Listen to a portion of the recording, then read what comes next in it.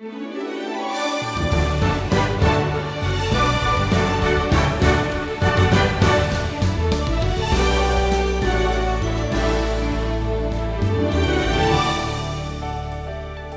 of the things you might be remembered for in this world will probably fade quickly.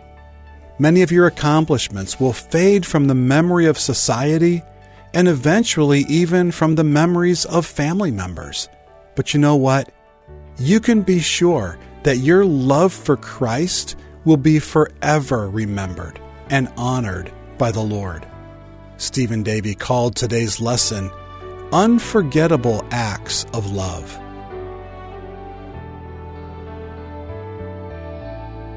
Today on our wisdom journey, Jesus and his disciples have now left Jericho, and I can imagine how that town is buzzing over the recent conversion of Zacchaeus.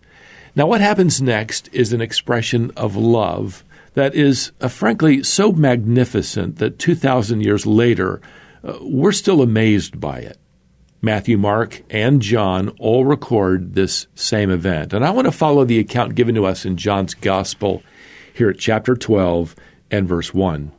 6 days before the Passover, Jesus therefore came to Bethany, where Lazarus was, whom Jesus had raised from the dead.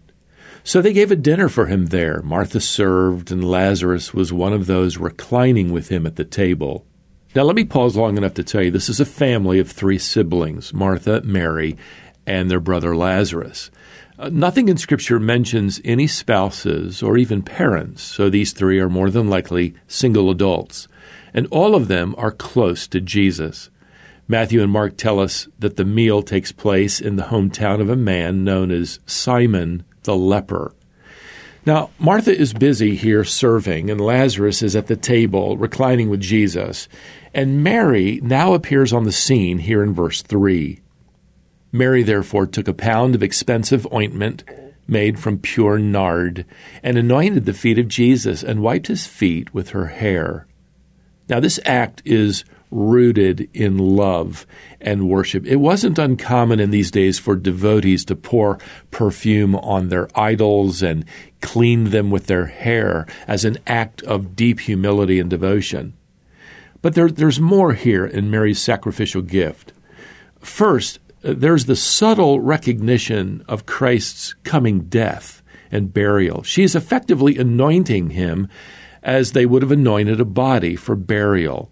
You could say that she's giving him flowers while he's still alive rather than putting them on his grave.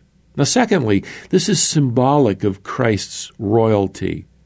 The typical anointing with this kind of extravagance was reserved for the anointing of a new king. So when Mary anoints Jesus here, she's acknowledging that he's a king. Third, this is an example of really uninhibited generosity. In fact, verse 3, John calls this ointment here pure nard, which means undiluted. This particular ointment was made from an herb that grew in the mountains of India, and at great cost. It was manufactured and then imported into the Middle East in these little white alabaster bottles. Now, according to verse 5, this perfume was worth 300 denarii, and that's about an entire year's salary for the average working person. So you could call this little bottle liquid gold. Now, at this point, the scene is interrupted by Judas Iscariot. He has something to say about this sacrificial gift. In fact, these are his very first recorded words in Scripture. Verse 5, "Why was this ointment not sold for 300 denarii and given to the poor?" Oh, he cares about the poor people, does he? Well, there's no evidence Judas ever gave a nickel to the poor.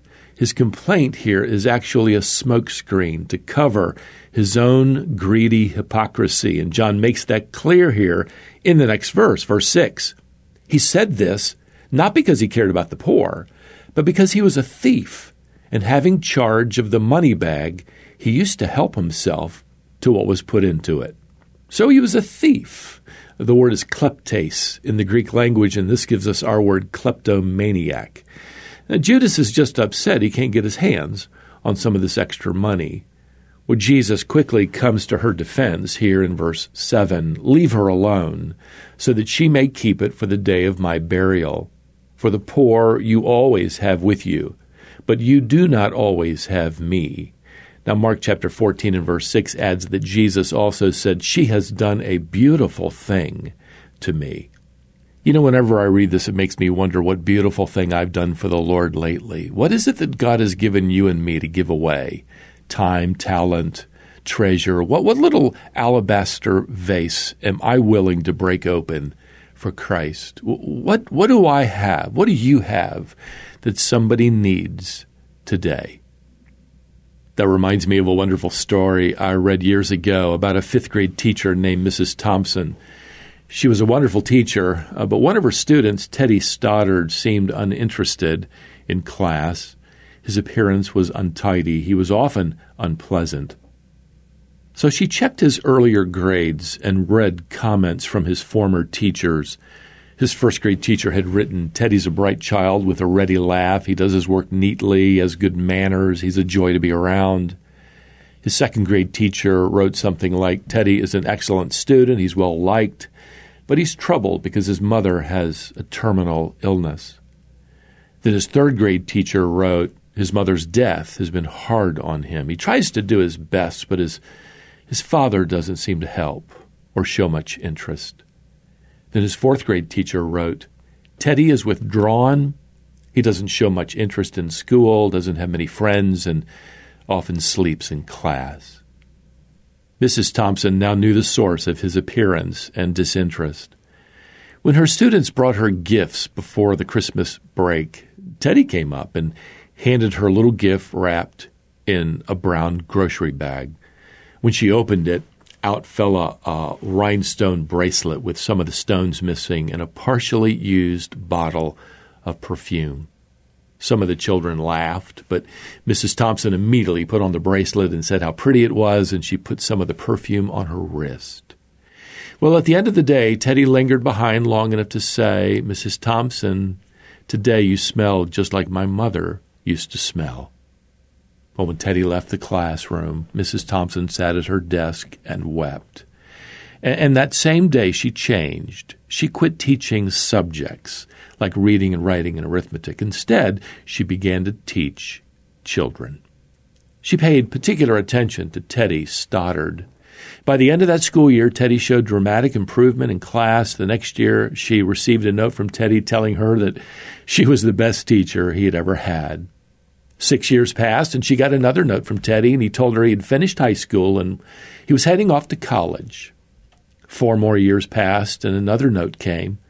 Teddy was graduating from college with highest honors, and he added that she was still the best teacher he'd ever had. Well, another 4 years passed, and Teddy wrote her again explaining that he had decided to go on to medical school, and he wrote that she was still his favorite teacher. He signed this letter, Theodore Stoddard, M.D. Another letter arrived soon after that. Teddy was getting married. His father had died a couple of years earlier, and he was wondering if Mrs. Thompson might sit in the place usually reserved for the mother of the groom. And so Mrs. Thompson went to that wedding and sat where Teddy's mother would have sat. Frankly, she deserved to sit there because years earlier she had broken her little vase and poured it out on a little boy, and he never forgot her gift of love. Matthew's account of Mary's loving sacrificial act adds this statement by Jesus in chapter 26 and verse 13. Truly I say to you, wherever this gospel is proclaimed in the whole world, what she has done will also be told in memory of her. And that's true, isn't it? It's as if we can still smell the fragrance of Mary's gift today. I love the expression back here in John chapter 12 and verse 3, that the house was filled with the fragrance of the perfume. Now, by the way, there were other gifts that made this one possible. Simon gave the gift of hospitality. Martha gave the gift of an evening meal. Lazarus gave the gift of friendship. And now Mary gives her sacrificial gift of worship. You know something? When you worship the Lord, when you're willing to pour out the contents of your life for the Lord, you're going to be a fragrant blessing to others. And more than likely, they're never going to forget what you've done. Well, until we set sail again on our wisdom journey, beloved, may the grace of the Lord Jesus Christ and the love of God and the fellowship of the Holy Spirit be with you all. Amen.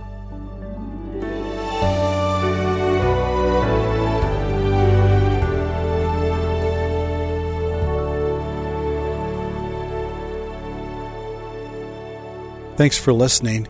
Stephen called this lesson Unforgettable Acts of Love. Stephen is the president of Wisdom International. We produce biblically faithful teaching resources in 9 languages. Everything we produce is designed to help you know what the Bible says, understand what it means, and apply it to your life. Access all of it at wisdomonline.org. Join us back here next time to continue the wisdom journey.